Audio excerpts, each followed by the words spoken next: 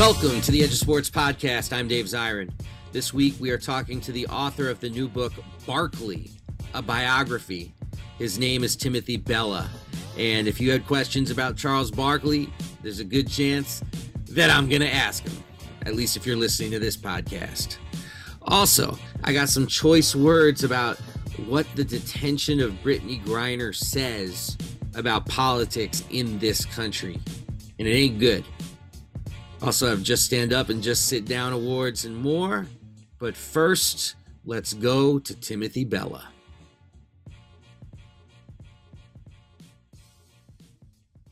Congratulations on the book, first and foremost. It's being called a definitive biography of Barkley. So in your mind, what classifies a biography as definitive?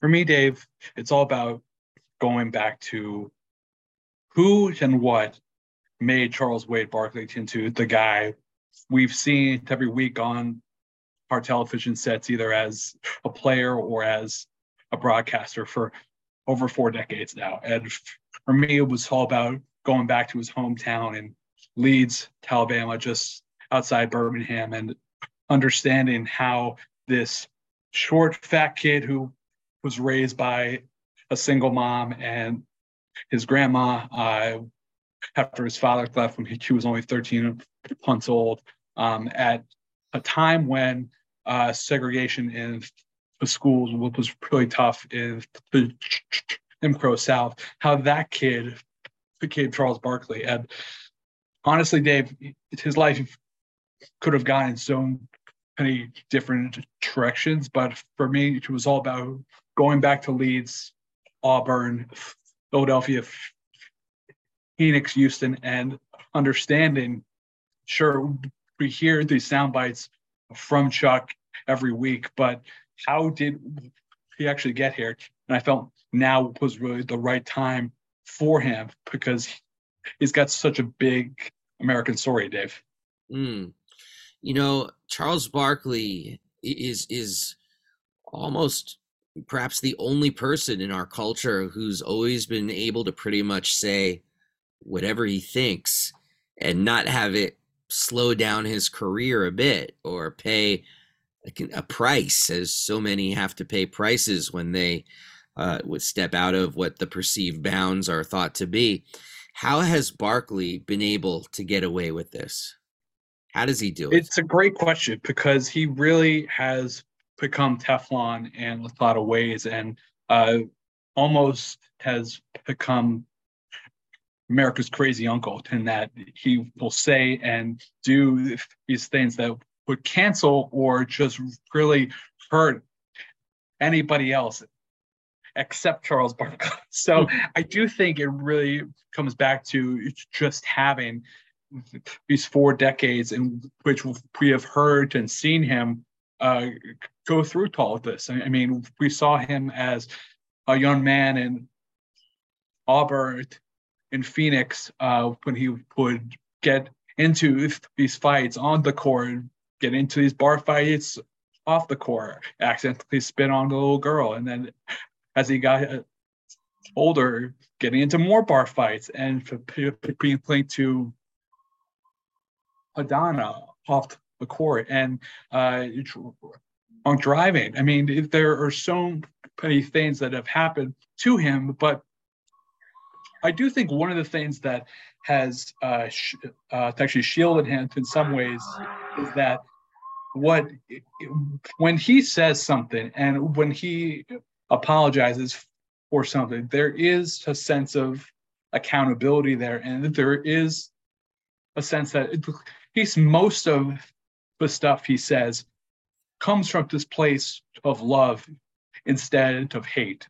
Now, there are things that he just is going to screw up, and there's no walking that back. But I do feel like for a lot of people, there is this trust in the relationship that people think they have to Charles Barkley, and understanding that he's going to screw up a lot of times. He's going to say things that are flat out wrong and do things that are totally wrong. But he's not doing it in a hurtful or a hateful way. He always wants to start what he calls a conversation, and he always does that, it seems. What's your first memory of Charles Barkley, or at least the first time you were transfixed by Charles Barkley? My first memory, so I grew up watching him. I'm a 90s kid, so I've got a very different experience than someone of his age. So for me, it was probably his role model ad in '93 with Nike, in which during his finest year as a player, he puts out this ad for Nike, basically saying to all of the kids and everyone out there, I am not your role model. Your parents are role models.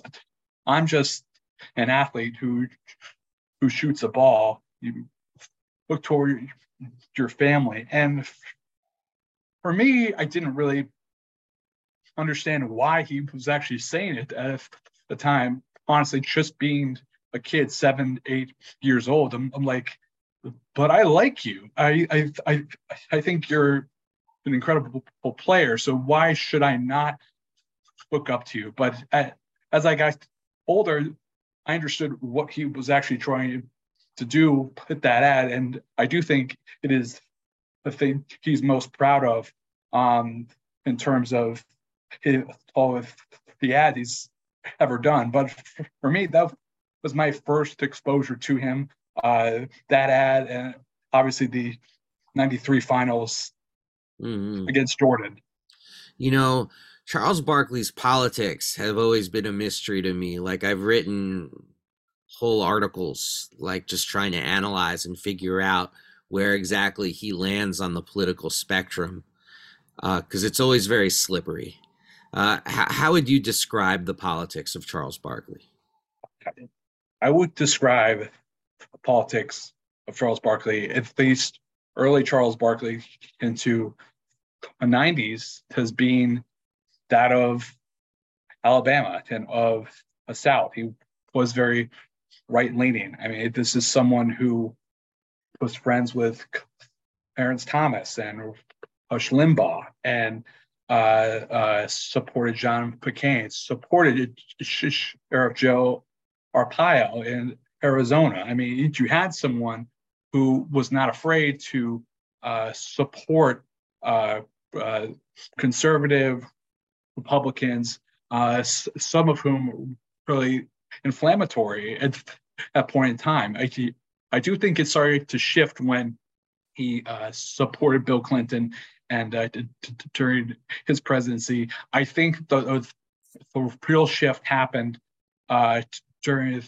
the presidency of George W. Bush. And it was around 2006, 2007, where Charles officially said, I know, I'd left the Republican Party because they're all idiots like Bush, essentially. And ever since then, he has really embraced Barack Obama, has embraced liberal Democrats. He was very supportive in the campaign for Doug Jones in Alabama, in defeating Roy Moore, and he was very critical of Donald Trump during his presidency as well. So I do think he is more left of center now, but his evolution in terms of politics is a wild one, especially considering he had once floated the idea of voting for governor in Alabama. So it's a wild story, Dave. Yeah, I can't wait to really crack into that part of it. Because I remember that very clearly. The whole Barkley is Alabama governor, Republican Alabama governor. Yeah, and I interviewed Vice President Dan Quayle for this book, and he said it was a real thing. He really wanted him to run in Alabama because there had been polling out there that indicated that if Charles ran, he would have probably won in Alabama. That's how popular he was then and still is now. His drunk driving incident kind of ended that, but it was a real thing. So here's one of my takes on Barkley's politics, and you can say if you disagree or agree with it, or if you agree, please try to help me understand it. I find him to be incredibly giving and empathetic around LGBTQ issues, including standing up explicitly for trans kids, immigrants, the poor, speaks with this great empathy. But when it came to the Black Lives Matter movement, he was, in the moment of, like Ferguson, so unforgiving towards the protesters themselves. And I guess, why does he, to me, seem to have, I don't want to call it an empathy deficit, but just a seemingly just entirely different political approach to anti-racist struggle as opposed to these other spheres? I think it's definitely fair to say that when it comes to the Black Lives Matter movement or anything regarding police brutality of Black people in this country, he's going to say some things that you are just not going to expect, that can be really inflammatory. You are right that he does support these other causes, but when it came to the trial of George Zimmerman and the trial of the cops in NYC who killed Eric Gardner, he said he agreed with both of those decisions, and that raised a lot of eyebrows. And then, yes, when Ferguson came up, just calling the rioters thugs and just saying that they were really a poor excuse for Black people in that moment. If that hurt and shredded a lot of people, especially people who saw Charles as someone who does show a ton of empathy for a lot of people. But it does go back to his upbringing in Leeds, Alabama, and this respect he's long had for law enforcement. I mean, that carried over into his time in Phoenix and Houston, and has only been amplified since then. So when he said those things, it really to expose this blind spot I think he has, or he's had in that moment in regard to this movement and these tragedies that keep happening in cities across this country. And Kenny Smith called him out for those comments. He kept asking, why do people keep turning to Charles Barkley when these awful things happen? And it's a valid question. And I think the answer is he's going to keep answering them. And if people want to know his opinion, even if it's not the one they agree with. So when it comes to these matters, I do think occasionally it really does show where he's from and the time period he came from and the values he still holds in respecting law enforcement, even when this landscape has totally changed now. He really is so unique.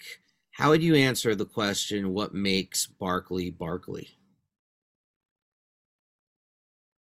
I would say just his honesty and the fact that he has no filter.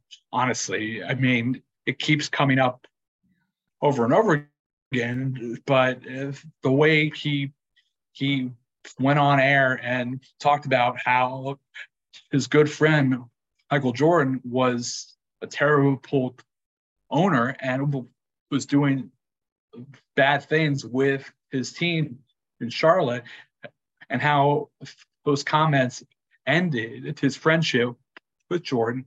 I mean, it goes to show you, if he can't be honest with people on air, then he's not being honest with himself. And I do think that's kind of one of his greatest strengths and his greatest weaknesses too. And they're still talking about how those comments he made about Jordan ended one of the best NBA friendships from 1990s, and this happened years ago too. So I do think people appreciate the honesty, but they also see that it can be one of his greatest downfalls too. So I do think he is special just because he doesn't hold anything back, Dave, even when it feels like he's wrong. Yeah, true enough that, Tim, it's been so great to have you on the show. One thing we always ask people on the show is what the soundtrack is to their work, to their passion, to what they're doing. So, Tim, what was your soundtrack? What music were you listening to as you were penning this definitive biography of Charles Barkley? Oh, man, it was a combination of things. So I was writing this and thought of it was written in the summer of 2020, which is, so around that time, Spotify had playlists from the Last Dance, which was great.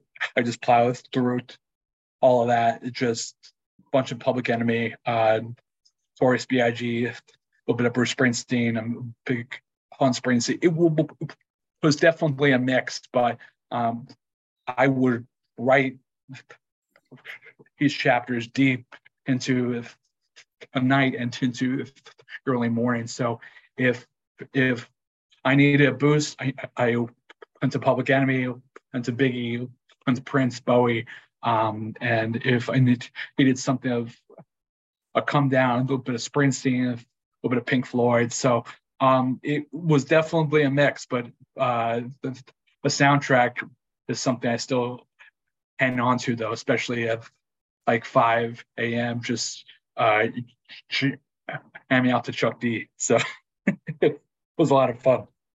Yeah, no doubt. Hey, Tim, thank you so much for joining us on the Edge of Sports podcast. Thank you so much, Dave. Happy holidays to you. Happy holidays to you, too. We'll be back right after a quick word from the sponsor of this podcast, The Nation Magazine. We'll be back right after this, but first, a quick word from the sponsor of this podcast, The Nation Magazine. Okay, look, the need for independent journalism has never been more important, and The Nation brings it each and every week like they've been doing since 1865. I'm serious. This is what you gotta read. It's The Nation Magazine. Go to thenation.com/subscribe, and please never forget that when you support The Nation Magazine, you are also supporting the continued existence of this podcast. So please subscribe. Go to www.thenation.com/subscribe. And now, back to the Edge of Sports podcast. And now I've got some choice words. Okay, look, I am deeply disturbed by the response to my recent column about what we know about the abhorrent prison conditions that Brittany Griner is enduring in a labor camp in Mordovia, Russia. While the article garnered attention to her plight, there were two trends on the right and among those supposedly on the left that speak to how toxic and enraging our political world has become. Part of the problem is my own naivete in thinking that the idea of an Olympian in a penal colony for 9 years just might create unity across the political spectrum. Now, there are points of unity, all right, but nothing like what I expected. The right's response has made clear to me that racism, sexism, and homophobia have become the new patriotism. I was bombarded with messages that praised Russia and Vladimir Putin for having these tough-on-drugs laws as if Griner's 9-year imprisonment doesn't have far more to do with hostage diplomacy and Russia's war on Ukraine than with a vape cartridge. I was repeatedly told that because Griner used to take a knee during the national anthem, she is somehow not worthy of our support and our care, that she hates America, so she couldn't count on America to fight for her freedom. And then the barrage of racism, sexism, and homophobia was more than I have received for any article in years of doing this work. It's been staggering. But this is their patriotism, the freedom to hate others and mock others' agony. There is also, and we underestimate how widespread, a cult of Putin on the right, where they venerate his perceived masculinity, his anti-gay laws, and his control. They see him as the icon of a global authoritarian movement, and they would sooner chew glass than criticize him in the name of a black queer woman. And what a condemnation of the Republican Party, that they would sooner earn points with Nazis than be part of calling for the freedom of not just Griner, but also Paul Whelan, another American in a Russian jail. Shame on me for thinking in this period of fascistic right-wing confidence that the response would be anything else. But the response that has been even more jarring is from people putatively on the left. It doesn't feel right to even say that they're on the left. They're more like smug shitposters with a repellent left-wing moralism. These are people who think that any call for Griner's freedom is really about demonizing Russia, and that any demonization of Putin only benefits US imperial and NATO imperial aims. Here is Putin, the Valentine of the Nazi right, and we have people who claim to be on the left who are de facto offering support for Griner's 9-year labor camp imprisonment. Then there are the people who say that the people calling for Griner's freedom are at best ignorant of how terrible prison and drug laws are in the United States, or at worst are providing cover for the war on drugs here at home. Forget for a moment that Griner's plight could actually help build an international movement for prison abolition and eradication of the drug war. Their argument seems to be that by calling for Griner's freedom, we are giving prison conditions in the United States a pass. They say, now do Alabama, as if we aren't. They say, now do our drug laws, as if we do not. It's incredibly insulting, especially to the WNBA players who did so much in 2020 to raise public awareness about racial inequity and police violence. They have gone from social justice heroes to dupes, just for calling for their friends' freedom.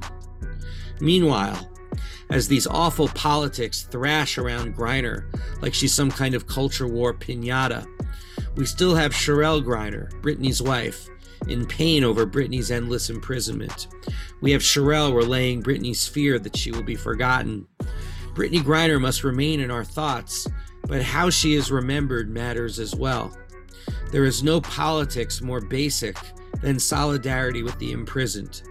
There is no politics more obvious than solidarity with someone in conditions of 16-hour workdays, beatings, and torture, and an environment notoriously racist and homophobic.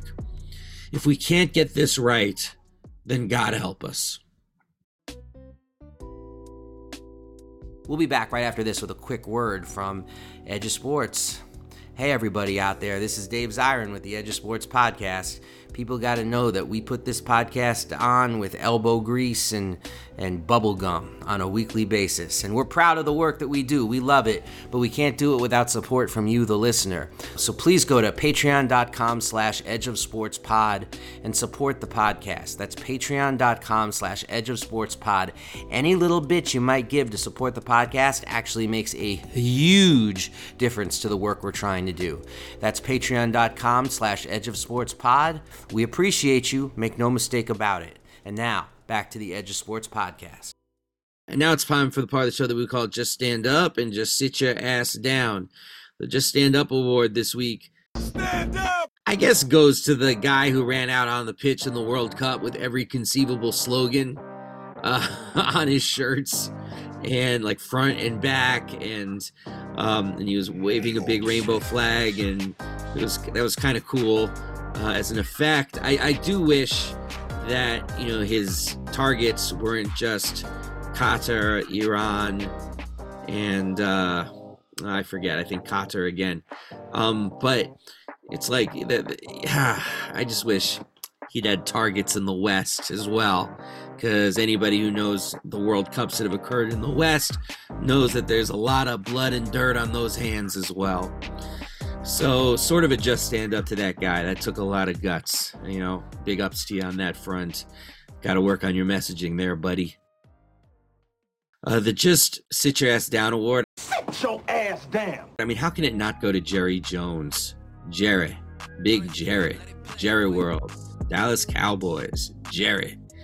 Turns out there Jerry is, looking just like he does now. That's one of the deficits of getting too much plastic surgery. When you get older, it's like your face is still as it was when you were a teenager. So, otherwise maybe he could have pled that it wasn't him.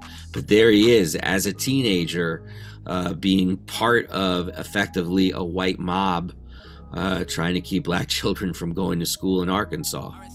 There he is, right there amongst the mob. And, Michael Harriot did a tremendous thread about this on Twitter, about the history of what happened in Arkansas and why Jerry Jones should never say his hands are clean of this. And so people should read Michael Harriot on that. The thing that I would just like to put my little Edge of Sports input in is that you would really have to be willingly blind to not see the continuity between Jerry Jones being there that day and his treatment of black athletes, his treatment of athletes who've wanted to kneel, his treatment of athletes who attempted to assert themselves politically, intellectually. Jerry Jones has been, to call it paternalistic is actually kind.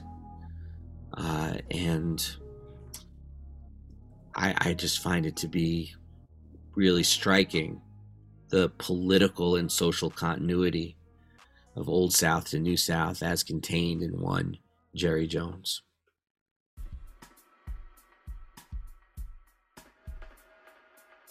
Well, that's all the time we have for this week's show. Thank you so much, Tim Bella. The book is called Barkley. Thank you so much to the producer of this podcast, David Tigaboo. Thank you to all of you who listen to the Edge of Sports podcast. For everybody out there listening, please stay frosty. We are out of here. Peace.